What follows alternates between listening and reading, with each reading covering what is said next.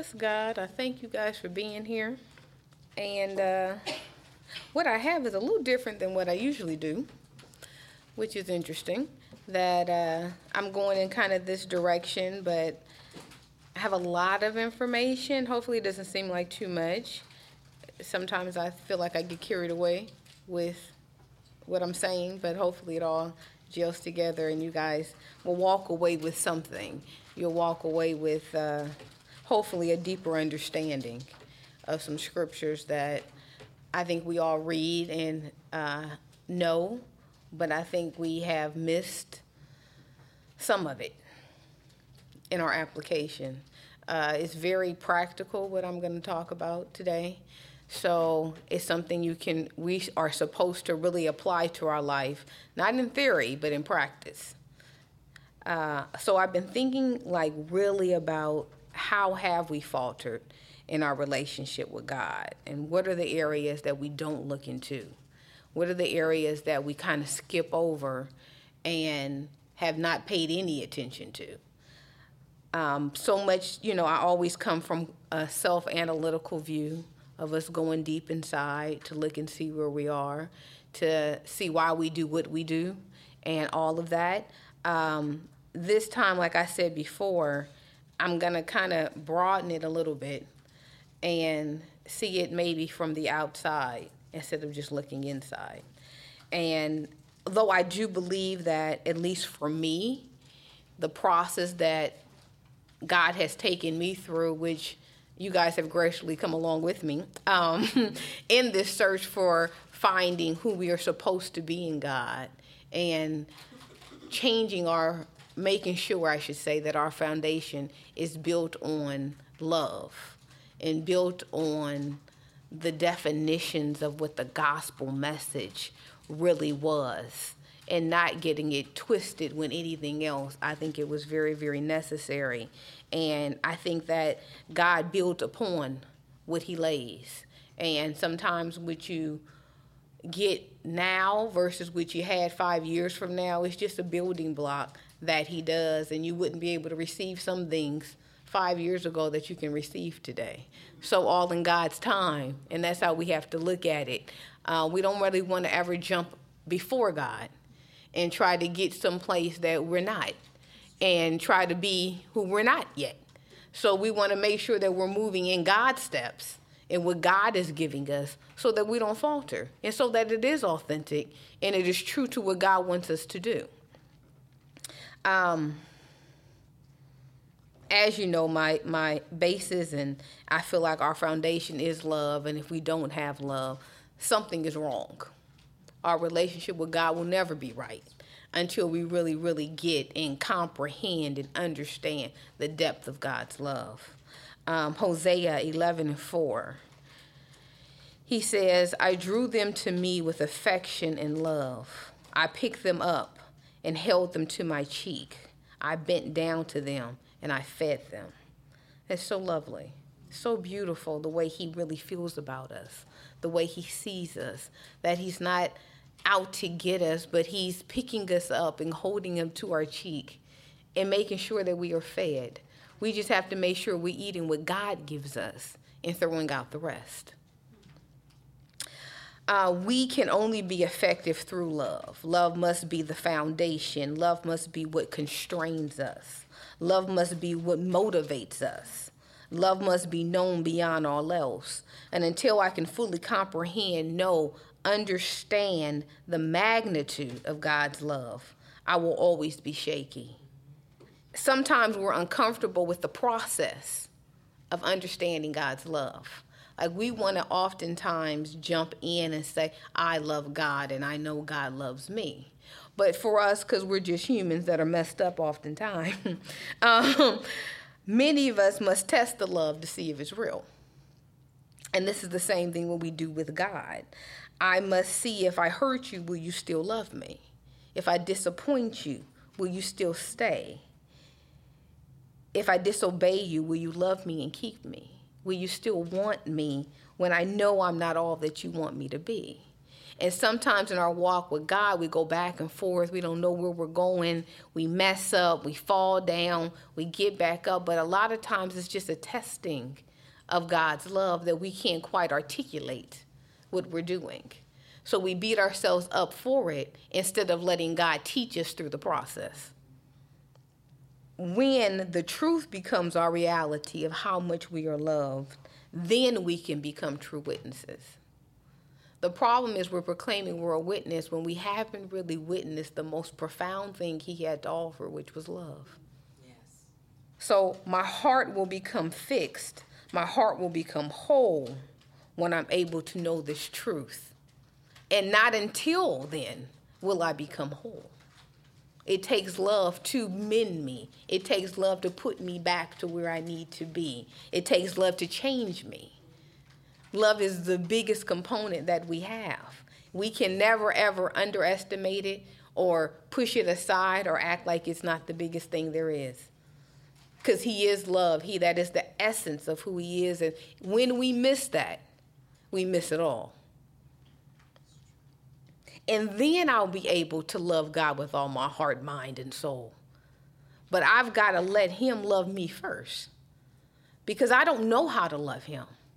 We're incapable of loving God until he teaches us how he loves us. So I don't love God when I come to church at first. I don't love him when I first get saved. I want to say I do, but I don't love you because I don't know you. And we feel bad for saying I don't love God because we're sitting up here singing, we're chanting it, we're doing all these other kind of things of love God. I don't love you, God. And I'll confess that I don't love you, but I'm begging you to teach me how to love you. And if we could start that way, it would look so different. So no matter what stage of the game you're in, no matter how long you've been in this, if you recognize and are able to confess to yourself, I don't really know how to love God. I don't know what that's about. He can then come in and say, well, let me show you. But it's a humbleness that has to take place to say, God, I've been in here for 10 years and I have yet to figure out how to love you. Humbleness. But your relationship with God will become profound when you're able to start there. And trust God to do the work. Trust God to give you the love, to help you comprehend the love. Don't try to do it on your own because you can't do it. And I say like Paul in Ephesians 3:14-19, where he prayed that we may all come to know, understand, and experience how long, how wide, how deep, and how high God's love really is. He says, and then we will have this understanding. We'll be able to become full of God himself. Full of God. We have the ability to become full of God. That every part of our body, every part of our character, every part of our heart and our desire will be full of God. It almost doesn't seem real. Because we know how jacked up we really are. And how unfull of God we really are. So it's like, how can we become full of God? Man. I think this is why Christianity has gone so awful in so many different aspects. Because we have missed the love aspect. We say it, right? It feels good to say it. It feels good to talk about it, sing about it. But to know it is a very different thing. God doesn't want us to have a belief of love. He wants to know love. So do you know God's love? Have you let it penetrate your very essence? Then we can go forth and we would be united. It's the love that unites us.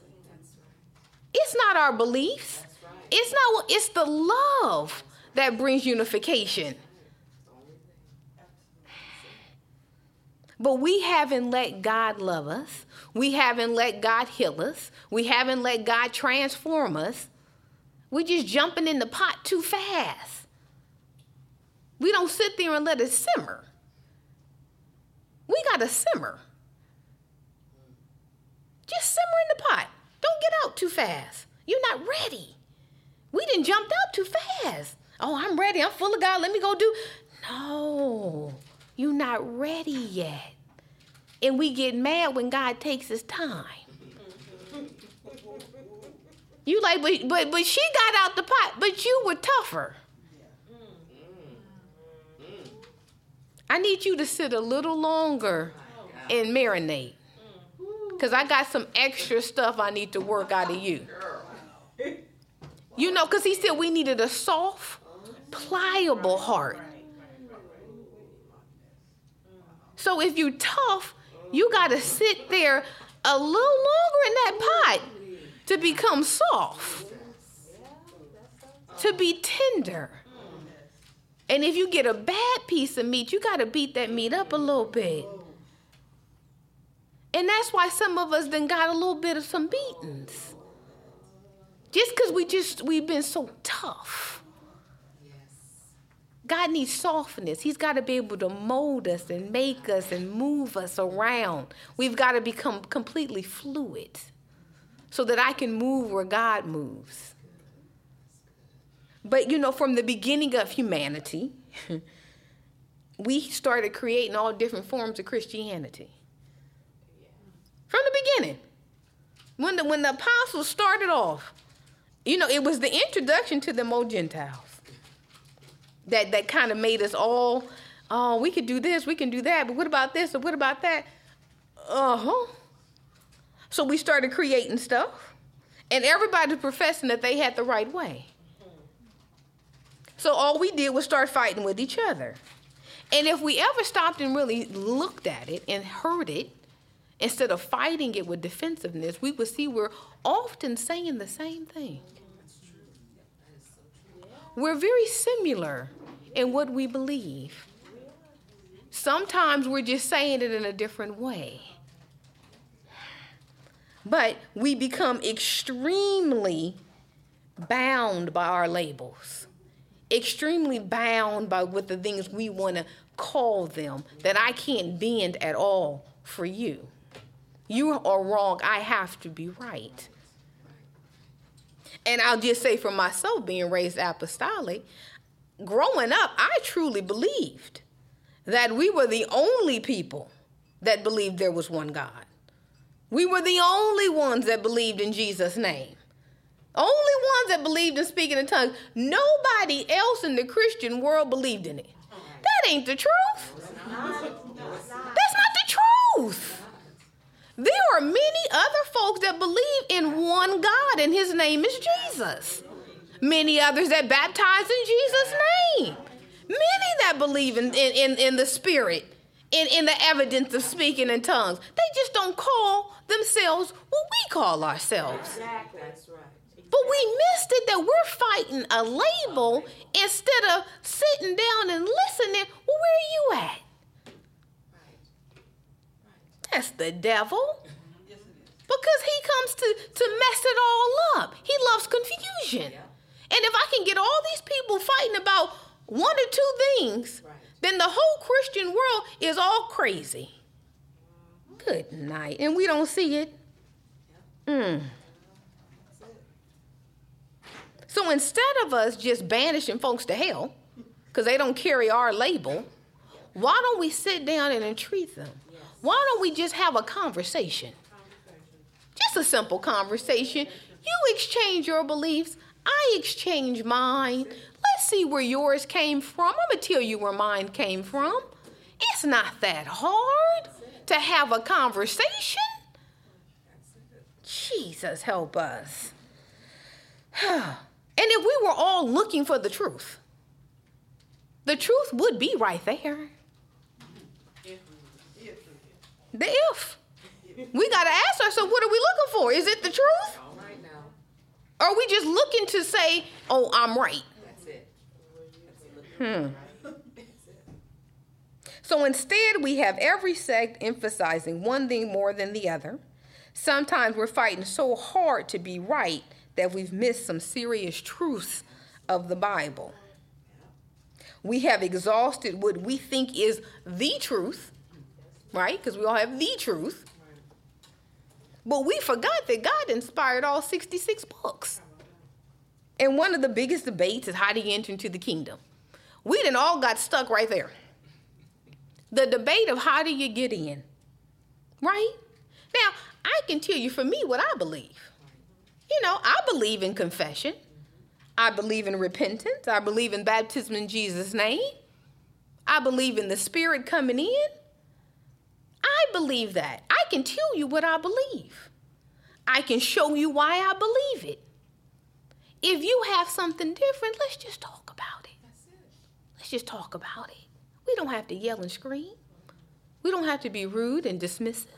We could just talk about it. And I love the Spirit of God. I love his graciousness. I love the intimacy of having that. I love it as being my comfort. You know, my secret place.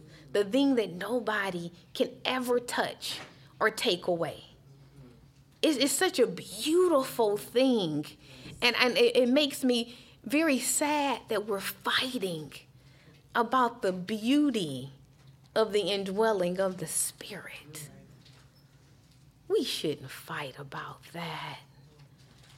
I'm going to tell you why it's so important to me. I'm going to tell you what it does for me. How it guides me. How it picks me up when I'm low. How when I need a tangible touch from God, I can hear him speaking to me. Who wouldn't want that? Who wouldn't want that kind of security of knowing that my God is, though I can't see him, that when I need him, he speaks so that I can hear him and I know that I'm forever with him. That's what the Spirit is. We don't have to fight about it. And I truly do believe that every heart that wants to know the truth will find it. I believe everyone that wants Jesus will find Jesus one day. Every single, if all we got to do is want him. He said, if you seek me, you're going to find me. If you're not, I'm coming to the door. So everyone, if we just stopped for a moment in the Christian world, just stop and start seeking Jesus. What if we put everything down? Every difference we have, every way that we see it different, and just say, you know what? Let's just seek Jesus. Speak to us, Lord. Show us. I'm willing to be wrong. I'm willing to not know what I thought I knew. Wow. There it is. That's it. Good night. We know that he's soon to come. We know the end is near. We don't have time to fight. I don't have time to offend you. And if you think you have the steps, just search again. That's it. What is it going to hurt for you to search again? What is it going to hurt for you to read the Gospels again? To go over Acts again? How would that hurt you? And then you say, did I do that? Okay, that one I got. Oops, I missed that one. Well, let me just go do it. I mean, it's not that big of a deal. Thank God he opened my eyes. That's right. Thank God he showed me before I died. Oh, this step you missed. But you can have it. Oh, my Jesus.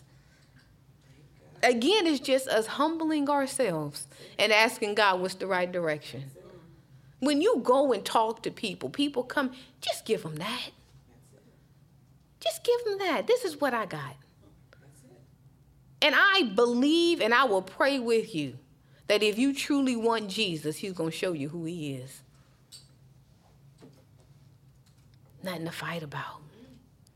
And I don't think everyone's conversion will look the same. Yep. Now, the steps of obedience are the same, but the conversion is not the same. We want everyone to be converted the same way. Each assembly got their own way of conversion. You got to follow that. Well, that's silly. I'm an individual with uniqueness and difference, and I may not come your way. But God's going to show me the way if all I want is him. The key is letting the Spirit lead us. That's it. That is it. Could Jesus please get back in control? Lord, I want us to be tired. I want us to be tired of being in control. He going to have to wear us out till we tired. I think we not tired yet. So he going to just, will you people let me do it? I know how to do this. It was my plan. It was mine. Let me do it. Sit down. Have several seats because you're messing the whole thing up. Goodness. Okay, so now that I got over that, because I just had to let that out. That's not really what I'm going to teach. I love it. I was taking notes though. Okay. Oh, but I do believe if we could do this, we would no longer be a slave to stuff. We wouldn't see this whole thing as so cumbersome. This is a beautiful walk. This is freedom. This is good living. So this is what I'm really going to talk about, y'all. Okay, so I was thinking again, that's how I started, right? About how we've messed up, right? Or where we've missed it. I won't even say we messed up, but we missed some stuff, you know, and I think in the missing, it causes us to not be where we're supposed to be with God. He's looking for some stuff. So it's estimated that the Bible speaks over 300 times, 300, for us to take care of the poor, to feed the hungry, to clothe those without, to take care of the widow and the orphan. He speaks of social justice often. If you look at the Old Testament, that was huge. He destroyed many cities for the lack of justice, for the lack of people not taking care of the poor, for not fighting for the voiceless, tore cities up. And I think we missed a lot of it because we're looking at what sin did they do? Oh, did they sleep with somebody? Oh, was they no. Go back and read it slow without your messed up agenda. Just read the words. Read Amos. I'm going to go over Haggai. He was destroying cities because they did not have justice. He cares about justice. He cares about those that cannot fight for themselves. We were supposed to stand up for each other. Our walk with God has become very self-centered. Absolutely. It is all about self and nothing about service. Even our concentration on sin is a very self-centered thing. It's about me. Oh, did I get that right? Did I not sin? Did I slip? Oh, I ain't done nothing for this. It's all just about me. And we have figured somehow that salvation is just about us not sinning and making it to heaven one day. He laid out a lot more of the stuff for us to get together than that. The sin question wasn't really a thing he even often focused on his journey. When he spoke, he figured y'all would fall in love with me. All that other stuff we ain't got to talk about no more. I didn't cover the sin. Why are we talking about sin? Fall in love with me, you'll stop sinning. Okay, now let me tell you what we need to do together so that we can convert this world to where I need it to be. So, and then save yourself.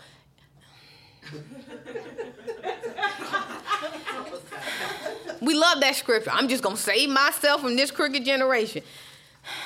Okay, save yourself. But the good book says that the greatest of the commandments was to love God and then to love others as yourself. We didn't rewrote that scripture to say just love yourself. We didn't cut out the others and just love yourself. How about that? Forget the others. That's a huge, if he says the two, you can forget all the others. And it's going to hinge on these two things. That you love me and you love others. Wow. Now, how are we going to jump over that? Jesus, you sure? That's what you really wanted?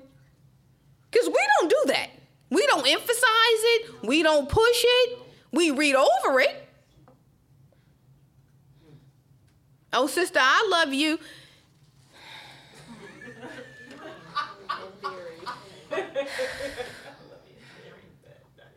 My gosh. So what I want to explore is just some scriptures, and then I'm going to let you decide what you want to do with them. I ain't here to force you to do nothing. I'm just going to show you the scriptures.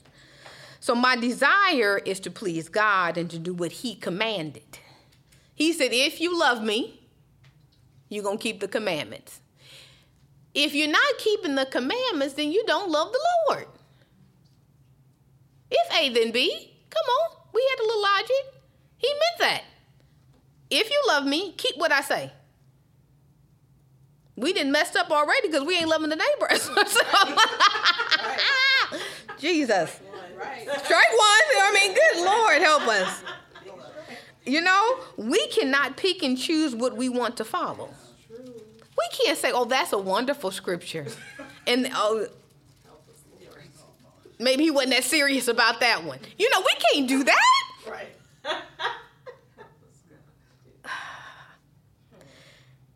You didn't really mean that. You know, we making it up. You adding something. You sure that's in the scriptures? And I'm not going to exhaust all the scriptures, although I do have a lot of scriptures. I will prepare y'all right now to tell you. We're going to read a lot because what he has to say is far more important than what I have to say. I'm just setting it up for him to take over. So we're going to start with the book of Haggai. And in this book, God has sent his prophet Haggai to speak to the people. And though these scriptures, he is speaking of really rebuilding the temple, you know, the actual mortar temple, we can transfer the same meanings, right, to us because we are now the temple of God, the body of Christ. So go to Haggai 1, and I'm reading from the Message translation. And I'm reading verse 2 through 11. It says, a message from God of the angel armies. The people procrastinate. They say, this isn't the right time to rebuild my temple, the temple of God. Shortly after that, God said more, and Haggai spoke it. How is it that it's the right time for you to live in your fine new homes while the home, God's temple, is in ruins? And then later, God of the army spoke again. Take a good, hard look at your life and think it over. You have spent a lot of money, but you haven't much to show for it. You keep filling your plates, but you never get filled up. You keep drinking and drinking and drinking, but you're always thirsty. You put layer after layer of clothes on, but you can't get warm. And the people who work for you, what are they getting out of it? Not much. A leaky, rusted out bucket, that's what. That's why God of the angel army said, take a good, hard look at your life and think it over. Then God said, here's what I want you to do. Climb the hills and cut some timber, bring it down and rebuild the temple. Do it just for me. Honor me. You've had great ambitions for yourselves, but nothing has come of it. The little you have brought to my temple, I've blown away. There was nothing to it. And why? Because while you've run around caught up with taking care of your own houses, my home is in ruins. And that's why, because of your stinginess. And so I've given you a dry summer and a skimpy crop. I've met your tight-fisted stinginess by decreeing a season of drought, drying up fields and hills, withering gardens and orchards, stunning vegetables and fruit. Nothing, not man or woman, not animal or crop, is going to thrive. Why? Because you wouldn't take care of God's house. All your focus has been on building you. Getting. We spending money. What we got to show for it? You put layer and layer on, you're still not happy. You eat, and you're still not full. You're running around doing all your things with all your lofty ambitions, but you forgot God. And this is why it comes to nothing. And he says, what you did bring to me, I've blown it away because it meant nothing.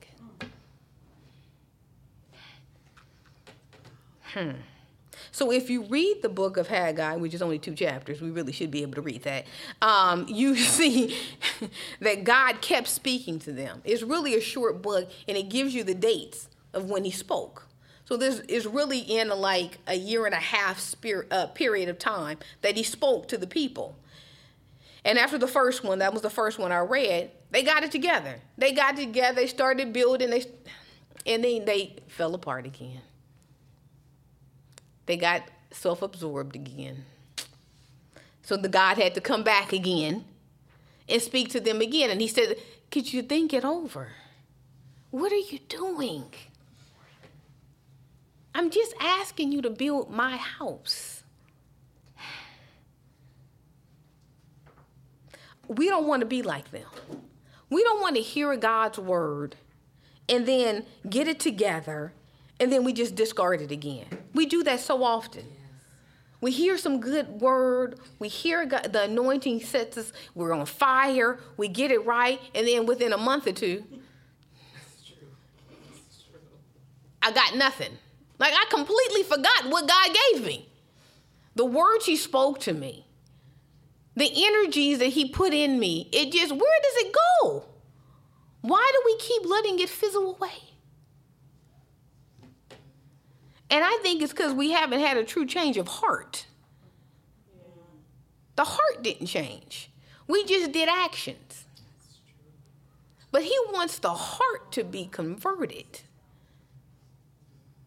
Then we got to jump back in the pot again. And it's boiling. Because he's trying to soften us. Because remember, he's looking at the heart as much as the action. Why are you doing what you do when you do it? Is it really about Jesus? You got to ask yourself that. You got to check yourself often because it's easy to fall away. It's easy. It's easy to get distracted. It's easy to get consumed with this world. We're living in a 24-hour cycle. We go to work, we get up, we do the kid thing, we do this, we are on routine all the time. And maybe that's not what he wants for us. Maybe he wants us to be a little more conscious of his presence in our lives. Just remember I'm here. May have something to tell you today. If you could at least just say, hey, Jesus. And not in some, prayer that you do on habit mode. But you really are sincerely, hey, Jesus, what's up today? We've lost focus on life being about the whole, not just one. He created a body. It wasn't just you. He didn't just save you. He saved a whole body that he's concerned about. The problem is that we only do self-care. Our relationship with God is just about self. Then he says, and when I read it, I had tears in my eyes when he said, could you just do it for me? Honor me. That has to be where our heart is. Jesus, I'm doing it just for you. Just to honor you because you asked me to. He don't really want a whole lot of extra. Just do it for me. And do I matter enough for you to do it for me? Do you want to honor me? Haven't I done something for you? Aren't I giving you life? Because the temple being built was not just about one person going into worship. It was for everyone to go into worship. This was a collective, thing that we had to do together so that we could all have a place to meet God. He needs us to get together so we can all meet God. And then what we do is we get into, because I am going to get a little bit into our money, right? Ooh, Jesus. We don't like that. We get content with, at least I gave my 10% to my local assembly, and that should be enough, Jesus. That's all I got to give you. Yeah, I can't give no more if I get that. And I believe that it's more than money that he's looking for to build the temple. But money is a part of this. I'm going to show y'all, right? So he spoke that the temple didn't even have full walls back in Haggai, right? It just, literally, it was a slab there. Some things were holding up. And y'all out having fine homes. Y'all living life. And y'all coming and you see my temple in ruins, and all you care about is building your own house. Do we see that the body is hurting? Do we see that many people are barely able to walk? But all I care about is me. I'm jogging. I don't care that you just got to slither on the ground. I got mine. He didn't like that. And then he goes in to say, he was talking about building the temple, right? And in chapter 2 is where he goes into, this is going to be a new temple. Don't get consumed with trying to make it look like the old temple. He said, y'all didn't even see the old temple. What are you tripping off of? Like, y'all trying to build it to those specifications, trying to get that edifice to look like this. You wasn't even there. You don't even know why they did what they did and how they did it. Do what I'm telling you to do. Build this the way I'm going to tell you to do it. It's not about the old way. It's about the way I'm going to give you. And it may look different. He said, I'm going to give it more glory than the old had. But we got to have an ear to hear. Well, what do you want me to do, Lord? If all I'm doing is following what they did 50 years ago, I may miss something. Because it's not 50 years ago. Right. We got to have a right now vision that applies to the people right now. Them people, and he said in the thing, them people dead and gone. Why are you holding on to their stuff? They not even here no more. It worked for them. That's because we lazy. You don't want to you change some stuff up. You like, but that kind of worked. Let me just use that old template and just throw it over here, and I'm going to add some new little graphics to it to make it look new. He don't want that. The building got tore down for a reason. He wants us to build it back up to his specifications now. And he may choose to keep some of the old things, but he's going to add some new things to it. Can you hear what the new things are? Are you that in tune with the Spirit to hear what's going on? So again, he says, think it over. Don't do this haphazardly. I'm telling you, I want you to look at your life. I want you to look at how you're living, what you're doing. Think about it. Does it look the way you think I want it to? Just think about it. Think it over. But don't you love that about Jesus? He's going to tell you, just think it over. I'm going to tell you what to do, but you get to think it over. Because I want you to choose. And I want you to choose willingly what you're going to do. And I suggest y'all go read Haggai. It's a good word in there. Very present. So we're going to move to the book of Corinthians now. But I'm going to give you a little background about Corinthians. I found this very interesting, right? It made Corinthians make so much more sense. Like I had never really went and read the history of it and all of that. It's really good stuff. We should do that more often with the books. I was so excited. I was like, this makes everything make sense instead of just reading it. Because, it's like they're really talking to people about stuff that's really going on in their lives right then and there. And sometimes we try to apply it to us directly and it doesn't fit. But if you can understand what was going on, it makes it more clear. So I'm going to give you a little bit. Now, this is a little brief history. I wasn't trying to write a book. I'm just going to give you a little brief history. Okay. So Corinth was a very prosperous, large city. It was close to the sea, so it was easier to barter and sell. So it was like the third biggest city, right? But Corinth was a new city because they had just rebuilt it from when the Romans had destroyed it. So it was a lot of new people coming in, people that hadn't been there before, because they were like, man, we could go there and thrive. We can make our own wealth again. It'll be under our terms. It was no old money there. It was just new money that was being made. So it didn't have an aristocrat system of the old people in charge and it trickled down. They really were creating a city on their own. When Paul got there, it had only been like maybe in existence for like 100 years. So it was still fairly new, of what it was doing. And you know how folks act with new money. You get new money, it's just a totally different person than a person that got old money. You see a total difference, right? New money, we crazy with new money. We just buying stuff up. We getting stuff we don't even need. We spending money on stuff that's just stupid. Yeah.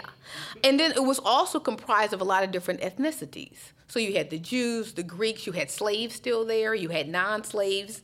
So all of these people were like living together, trying to create a system. Different religions, because then you had all these people bringing their old stuff, their old family stuff, their old beliefs and traditions, and then they were trying to mix it in with the new religion. This was the reason why you see in the beginning, Paul was saying he was a little afraid to go, because this was embarking on something really different. Like when you had the Jewish system, everyone thought the same. The structure was there. The way we believed, the way we saw the family, the way we saw God, it was very set up. This was like a whole, mishmash bag of something that, oh my Lord, I got to go minister to these people. What am I going to do and say? And these folks is crazy. And then Old Corinth was notorious for extreme sexual sins. Very raunchy folks, okay? New Corinth was not as raunchy as Old Corinth. They got rid of some of that stuff. Maybe they was like, you folks is nasty. But whatever reason, I'm adding that in. That wasn't in the book. So it was estimated that was about 200 to 300 people that chose Christianity, right? Which is not, it's a big group, but not a huge group because that's one of the biggest cities there were. And then remember, everybody was in their own various house churches, so the little letters passed around, woo. Okay, so some of the Christians were really well off. Some of them weren't. They were trying to create a system where we had equality, okay? A huge amount of the beliefs that Corinth had, the Christians, okay, we're talking about just the Christians, you had a lot of them trying to pull in their old stuff, mixing it with the Christianity that they had found and saying this stuff is okay.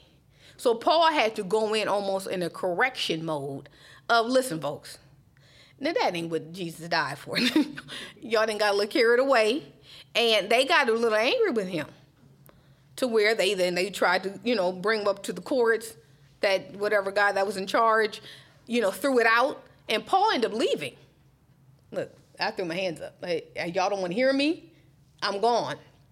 Titus jumps in, tries to work it all out, contacts Paul, however he contacted him, and told him that they listened. They softened up. Come on back. So he comes back. That's how you get 2 Corinthians, when he wrote it again. And he visited, I think they say like 3 times or something like that, where he came back and forth to try to get them together. So think of Corinth as kind of like a Los Angeles, a New York, right? Coming up, modern, doing their thing. And you know how crazy we are out here. So, so that's like a little background on that, okay? So when we read this, it makes a little bit more sense. Wasn't that interesting? Okay. So I want to start with 1 Corinthians 12, 27, and then we're going to go to chapter 13, 1 through 3. And in here, he's establishing the order of us being the church. So he had to set that up. Because you had a lot of fighting, a lot of people trying to grab their place and what they're supposed to do.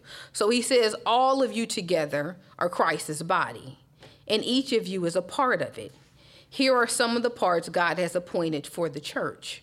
First are apostles, second are prophets, third are teachers, then those who do miracles, those who have the gift of healing, those who can help others, those who have the gift of leadership, and those who speak in unknown languages.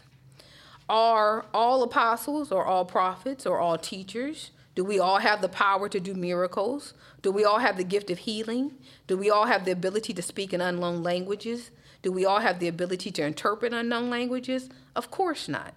So you should earnestly desire the most helpful gifts. But now let me show you a way of life that is best of all. And like us, we also get caught up in roles. We get caught up in what we're going to say our gift is and what we're going to do. And this is esteemed higher than this one. Oh, you got to be this and I'm only this and all that stupid stuff, right? Just, you're a gift.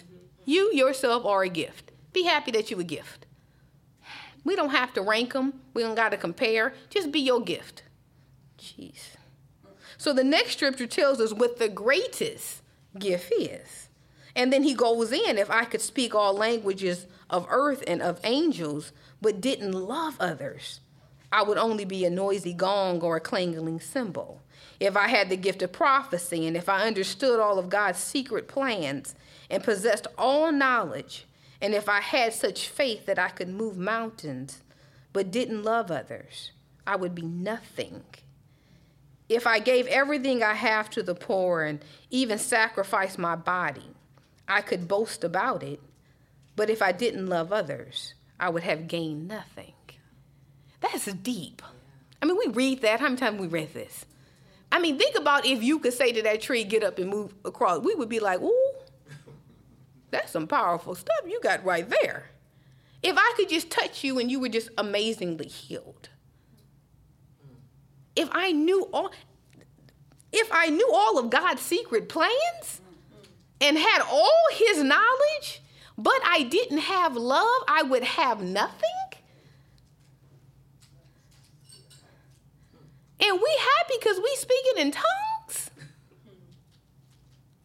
Because we come and sit in the pew every week? But if I don't have love, what do I have? It means nothing to God. The greatest gift. Greater than being an apostle, greater than healing, greater than teaching, greater than prophesying is love. And we all have to have love. Because remember the 2 commandments. Have to. So we see that love must be of the greatest importance in our Christian walk and service. Verse 3. I'm using that because I want, when we go through this, of giving to the poor. If it's not because of love, it means nothing. If your heart is not to honor God, it means nothing. So these scriptures only mean something if you're doing it from love. You can't just do it. So you got people down there doing a whole lot of stuff, but if it's not because of love, it's nothing to God. Jeez.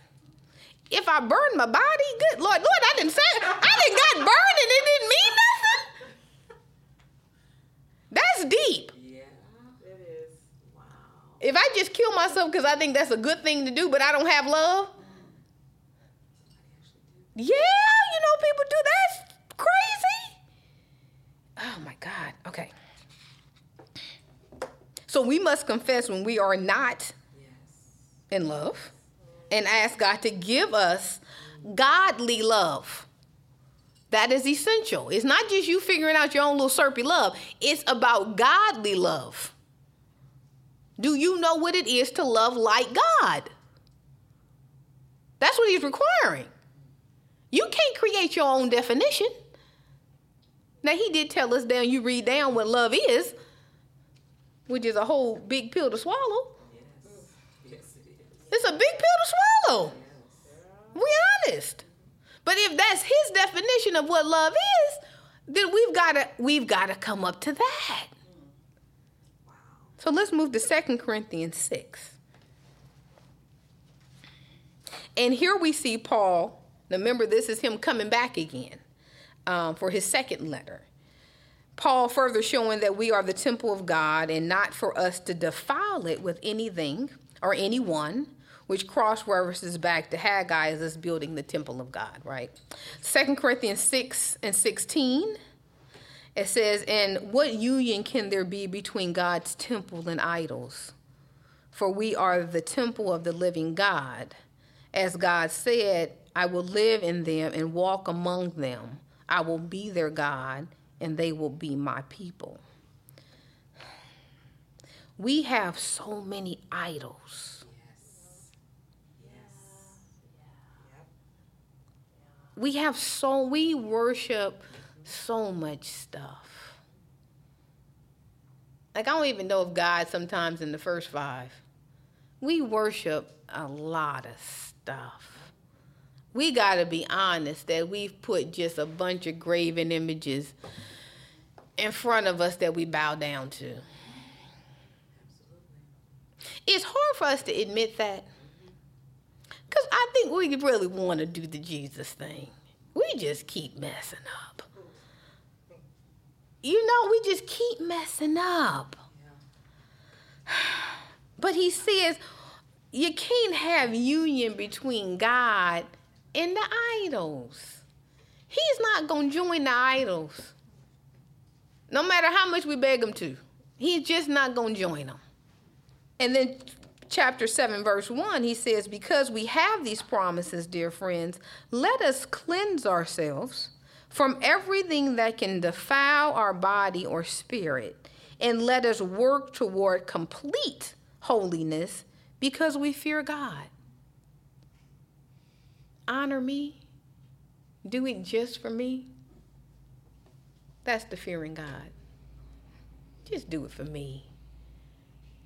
And then look at the humbleness of you saying that.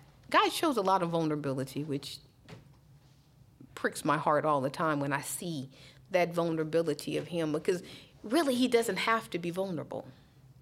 He doesn't really have to show his sensitivities. He's God.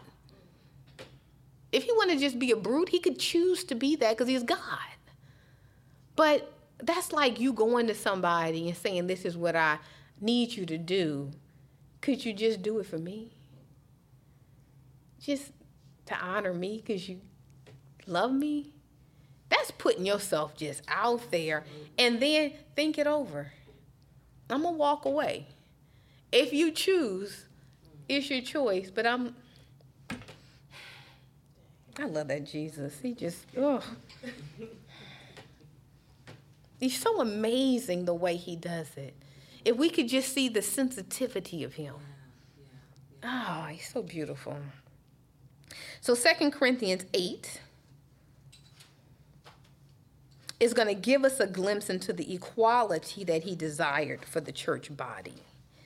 The truth is that when our physical needs are lacking greatly, it's hard to concentrate on anything else. We need stuff to survive. When you're at a place of your survival is in jeopardy, kind of hard to get really spiritual, especially in America. Now, people in other countries, they can do it. You know, you see them, it's amazing. You watch like documentaries of people in India, Asia, where dirt busted poor, and just is okay. You can take them Jesus and they would just accept Jesus, not believe he did them wrong. Right. Don't believe that they got the short end of the stick. Us? No, not us. We charging God all day long because, you know, we in the used car instead of the new one. Because we in the 1-bedroom instead of the 3-bedroom. Because my clothes is from Ross instead of from Saks. God don't love me. God ain't taking. Well, I ain't more blood. I just with that Jesus, help us. Help us. We've got to get out of the American Jesus. Yeah. For real. Jesus is global. For real. America done messed us up. Absolutely. Yeah. Absolutely. Yeah. This little land of plenty. Jack us up for real.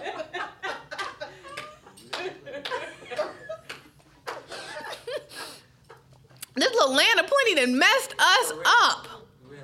It done screwed up our whole For real. view of God. Absolutely. Completely. That we think God done let us go. Jesus help us. Are you not clothed and fed and taken care of? Yes. My Lord. This is why this part's going to be hard for us. Because look, after I went through it, I was like, woo! Oh, forgive me, Jesus. Oh, okay. So going back to that, we've got to be aware that this is the reason why God needed us to take care of each other, because we need to be on the same playing field. He wanted us to have some equality amongst ourselves. So in 1 Corinthians, clearly they had came up with a solution in order to spread the wealth. And he's coming back in this, and he's telling them to reconsider what you said you were going to do. Get back online. And then he mentions in the beginning of that how the churches in Macedonia, though they were the poor churches, were eager to help. They even gave more than they thought that they could ever afford. But they wanted everyone to have. They wanted everyone to be a part of it. If you look at statistically, people that are poor are better givers than people that are wealthy. Which is crazy, right? But the poor, and that's why Jesus said when the woman that gave the 2 pennies, she gave more than the rest of the people because she gave all she had. Though you might have dropped $1 million, you had $1 billion. Your million didn't mean that much. That's real. Okay. But when all I have is $10 and I'm willing to give you 5, that's the heart of God. So when you see yourself doing something, make sure you're doing it. Not because you're giving somebody a little scrap, but you really are trying to give to them. So 2 Corinthians 8, verse 7. It says, since you excel in so many ways in your faith, your gifted speakers, your knowledge, your enthusiasm, your love from us, I want you to excel also in this gracious act of giving. I am not commanding you to do this, but I am testing how genuine your love is by comparing it with the eagerness of the other churches. You know the generous grace of our Lord Jesus Christ. Though he was rich, yet for your sakes he became poor, so that by his poverty he can make you rich. Jump down to verse 11, the second part. It says, so give in proportion to what you have. Whatever you give is acceptable if you give it eagerly. And give according to what you have, not what you don't have. Of course, I don't mean you giving should make life easy for others and hard for yourself. I only mean that there should be some equality. Right now, you have plenty and can help those who are in need. Later, they will have plenty and can share with you when you're in need. In this way, things will be equal. As the scripture says, those who gather a lot had nothing left over, and those who gathered only a little had enough. Equality. It shouldn't be all of this. You shouldn't be sitting next to somebody that you're able to go have a steak dinner and all they can get is a bag of top ramen. And you never say, won't you come with me? If you hear of someone in some distress, we shouldn't just, because we're going to get to that scripture. That is not the way of God. And we are very comfortable living in this stratosphere of all these ups and downs. Do you know the person who is food insecure? That's sitting maybe right next to you?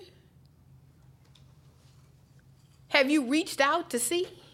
Have you seen someone looking pretty tattered? And have you thought, you know what, I got an extra dress? Have you seen somebody kids looking like they shoes all beat up? Let me pass them a gift card. This is what God wants. You're supposed to care. You're supposed to look and see what are the needs of others. And you don't have to be embarrassed if you are the one who is in need. That's right. Because there's people that want to help you. Our problem is that we've shamed people for not having stuff. We've shamed the poor. Wow, you sure can get yourself up. Put some bootstraps. I don't have no boots. How about you give me a pair of boots? Maybe I could pull myself up. Okay. So in the book of James, his aim was to straighten out some things about how to live as a Christian. There were some false doctrines going around saying that all you needed was to have faith to be right. Right? Just faith. Just live by faith. Y'all gonna be fine. I got faith. Faith, faith, faith, faith, faith. We didn't talk so much about faith. Like all you need is faith. You need more than faith. Chapter 2, verse 14. Dear friends, do you think you'll get anywhere in this if you learn all the right words but never do anything? Does merely talking about faith indicate that a person really has it? For instance, you come upon an old friend dressed in rags and half starved and say, "Good morning, friend. Be clothed in Christ. Be filled with the Holy Spirit," and walk off without providing so much as a coat or a cup of soup. Where does that get you? Isn't it obvious that God talk without God acts is outrageous nonsense? I can already hear one of you agreeing by saying, "Sounds good. You take care of the faith department and I'll handle the works department." Not so fast. You can no more show me your works apart from your faith than I can show you my faith apart from my works. Faith and works, works and faith, fit together, hand in glove. Do I hear you professing to believe in the one and only God, but then observe your complacency sitting back as if you've done something wonderful? That's just great. Demons do that. But what good does it do them? Use your heads. Do you suppose for a minute that you can cut faith and works in two and not end up with a corpse on your hands? So I was reading up on this, and this author, Daniel Wallace, he says in verses 14 through 17, he says, James is saying that one whose faith has no works is one whose faith is not sufficient to save him from hell. In verse 18, he is saying that it is impossible to divorce faith and works. He then argues that demons divorce the two and that they only do one. They believe. You know, we all happy we believe in one God. Guess what? So does the devil. Okay. Pat yourself on the back. You got the same belief as Satan. How special are you? There with the one God. You got the same belief as Satan. Because you know it's one God. Good night. Wow. Dang, James. You hit hard right there. That's bad. Dang, right. You got the same belief as all the demons that are raging that God is one. He says they believe, yet their home is hell in eternity. So belief alone ain't doing you nothing. You and the devil and the demons get to be in hell together believing in one God. Wow. Here he defines what unsaving faith is. Faith which cannot save.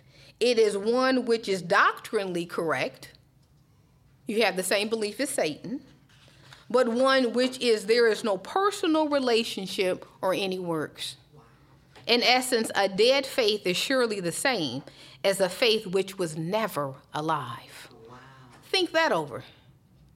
So the next verses define Abraham's faith and how it produced works. Even Rabbi, the prostitute, have faith and works, right? We are spiritually and morally obligated to do works.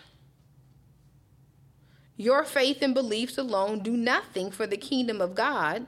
And let's not try to count baptism as your work and that you got down on the ground and tarried. That's not your work. He wanted more. So the church that James was speaking to had a group that was wealthy. And then they had a group that was not. The same with us today. Same, work. We're obligated to take care of people. It is a show of faith. We cannot just pray for folks. We've got to work. So I'm going to jump back to the Old Testament, just in case y'all think I don't know what I'm talking about up here, and give you 7 proverbs that speak of taking care of the poor and the voiceless. Because I just want to add a little more evidence, because I'm giving it to you, and y'all going to do what you want with it. And God is serious about this subject.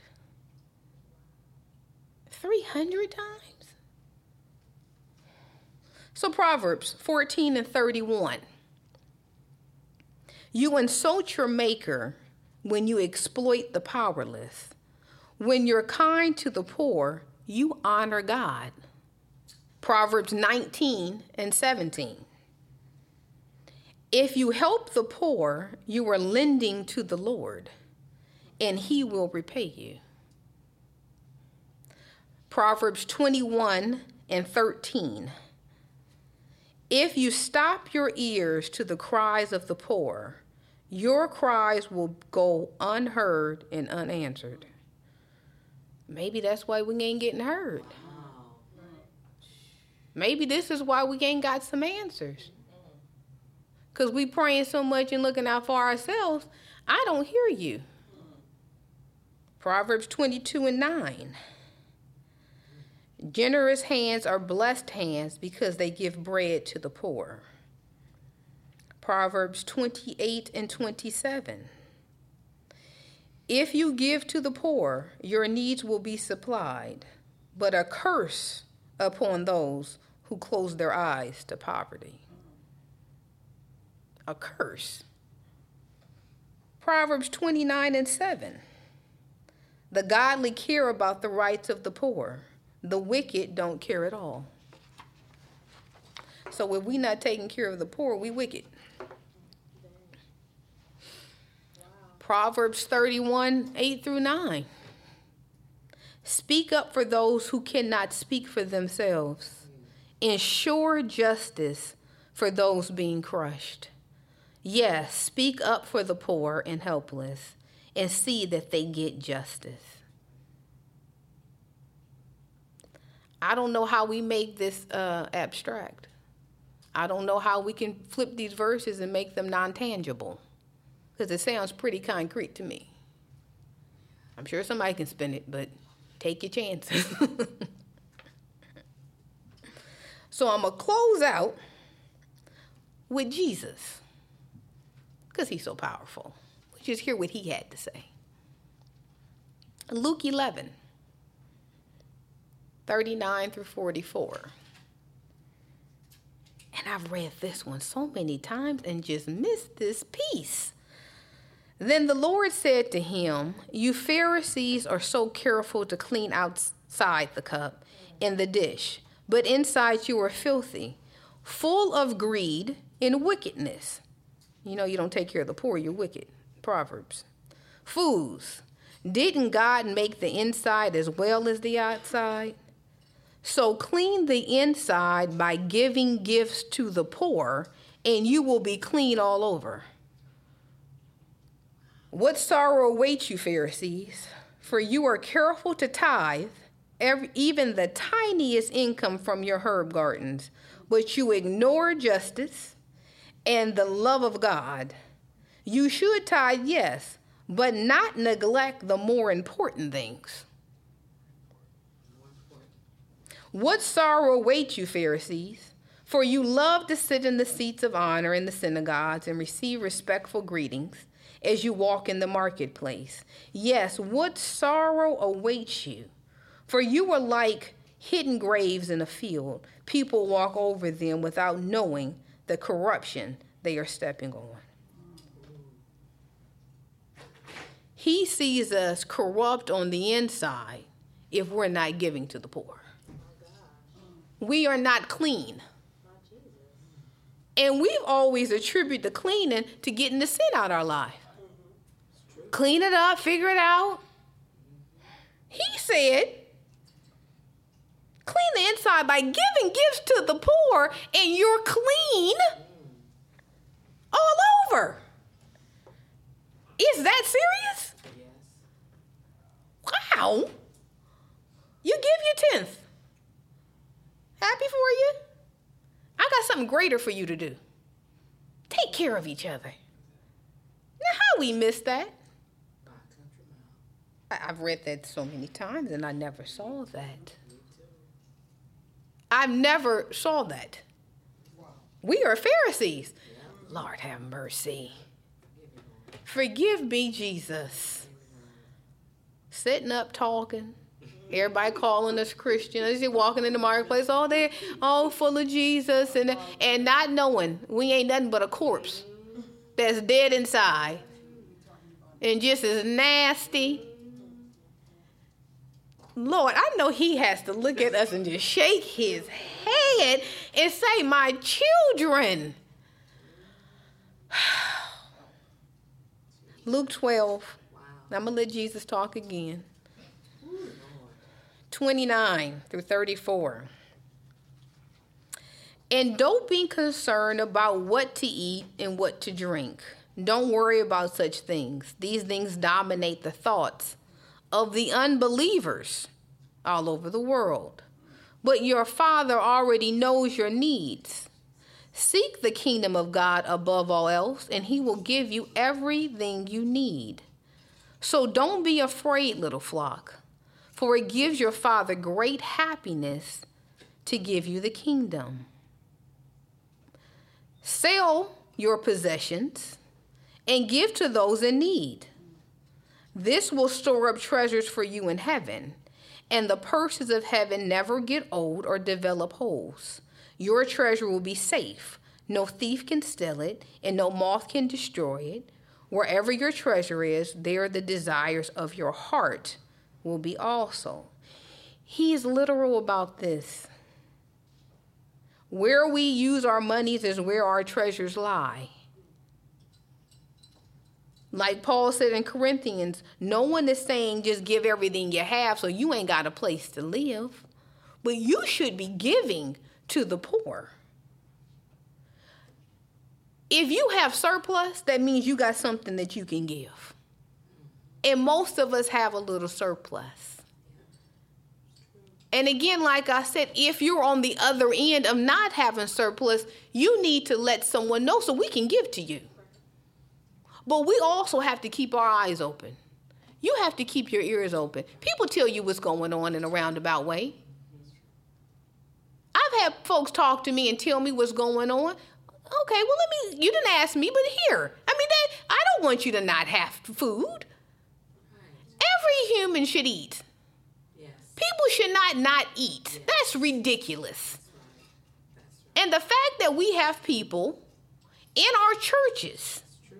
sitting next to us that are food insecure is sickening. That's true. The fact that kids don't have to eat every day is insane. How can we say we're living for God when we let this go on? Shame on us. Luke 14. He had a little more to say. I guess it's important. 12 through 14. He turned to his host. When you put on a luncheon or a banquet, he said, don't invite your friends, brothers, relatives, rich neighbors, for they will invite you back, and that will be your only reward. Instead, invite the poor, the crippled, the lame, and the blind. Then at the resurrection of the righteous, God will reward you for inviting those who could not repay you. Again, that's a literal scripture. I don't know how. We didn't read this. I mean, are we saying it? What's he saying? I want to hear somebody's flip on this. All of our rewards are right here. We have not built treasures in heaven. What? All I got reward was that you invited me back over to your house. There's the pat on your back. Are you happy? And we talking about having crowns and I'm just going to toss the crowns back. You ain't got a crown. Help us, Lord Jesus. Oh, God, help us. What have we put in the purse in heaven? Is anything in our purse? Do we at least have a coin purse?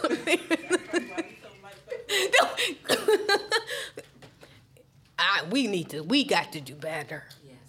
We got to do better. So one more. He wasn't finished. Okay, Mark 10. 17 through 27. Look, that's the last one, y'all. That's the last one.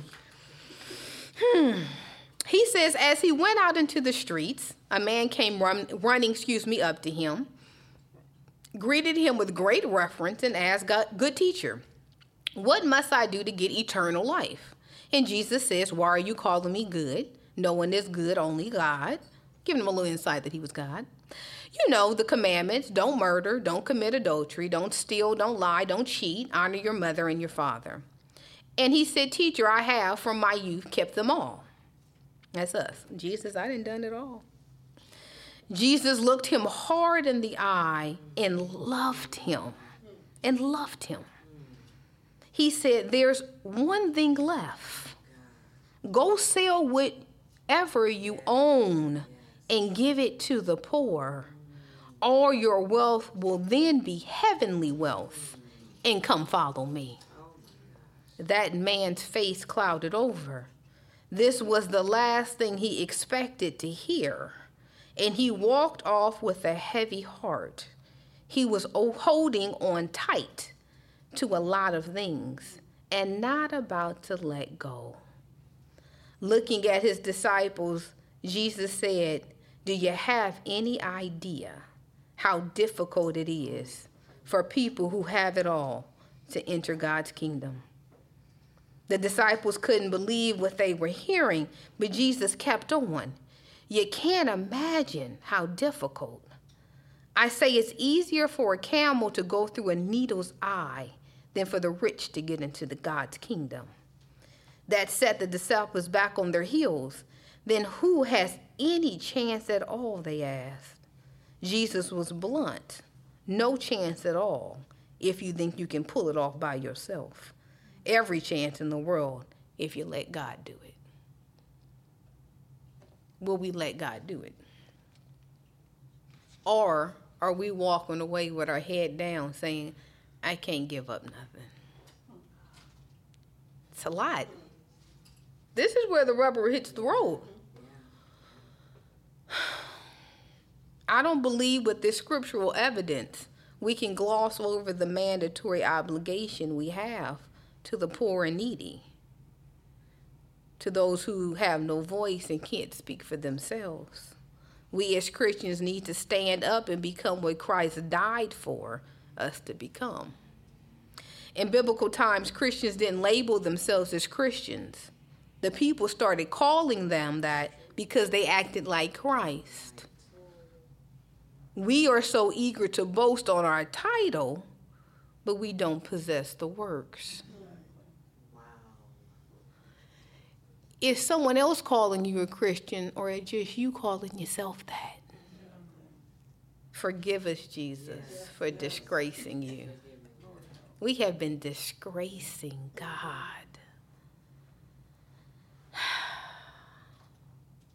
This is the practical Christianity he was looking for.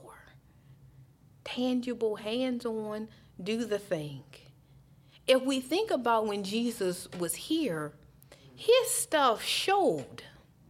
It wasn't just a faithy thing. He actually healed you. You actually got up. You actually rose from the dead. There were works involved in his ministry. Where are our works? And we happy because we pray every night. And we come to church. You got no works. You have no faith. We got to get off the high grounds of the theological rants and start doing stuff.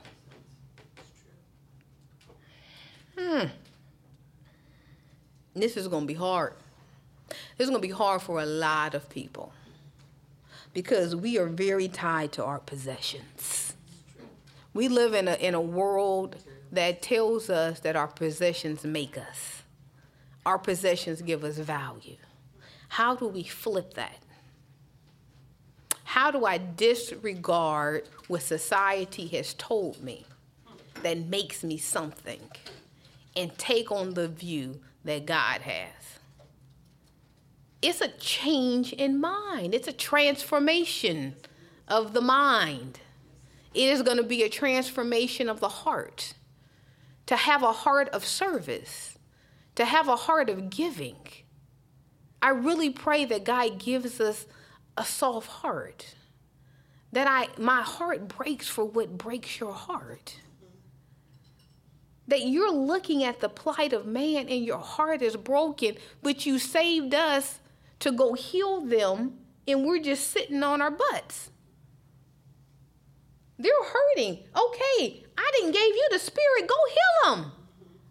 Take care of them. What are you sitting there for? It's not enough to pray. Oh, let's just get them saved. No, feed them. Clothe them. Scream for them. Fight for their justice. Stop being so concerned with your life. Are you going to lose your life to gain his? Or you like your life so much that it's more valuable than the life of God's? And the crazy thing is that we don't consider ourselves to be rich. We don't see ourselves as rich. God says if you have a surplus, then you're rich. Go give it. We're like, oh, he ain't talking. See, that's when we read that scripture. It's hard for the rich man to make it in. Woo, them millionaires, it's going to be hard for them to make it in. Us little folks down here, we got it. We going to get. No, he talking about you. Worldwide, you know, I think the average amount people make is $2 a day. $2 a day. And you screaming, and not saying you shouldn't, but you screaming over your $10 an hour. God didn't just save America. He's a global God. Get a global vision. And as much wealth we have here in America, there's a huge amount of poverty we don't look at. There's a huge amount of people that go without. That are, busted broke. And we've got the nerve to spit on them, to crush them. That is not the way of God. It's going to be hard for us to enter into the kingdom. Remember, he said, how do I get eternal life? The man said, I didn't do all that stuff. But I need you to sell your stuff. How do I get in? You sell your stuff. I'm happy that you honor your mom. I'm glad you ain't killed nobody, and I'm glad you ain't committed adultery. Go sell your stuff. And one version says Jesus watched him go. Because he's not going to force you. He just says, will you do it for me? Will you honor me? Don't make him have to look at you with love as you walk away. Don't break his heart like that. And I pray that God grants us the understanding and the softness of heart to comprehend and take this in. And not gloss it over. And not be like the people in Haggai that he got to come back again to you. Because he didn't plant this seed in you. Sorry, y'all came. And we can acknowledge that this is hard. I can say, Jesus, this is hard for me. I'm going to need you to help me with this. Give me belief on this. Help me understand that this is a matter of me getting into the kingdom. James said it. Jesus said it. The fact that Jesus says about enough. Stop boasting on your belief that you got the same one as the devil. You may be in hell with him. Now, didn't nobody ever tell us that? Man.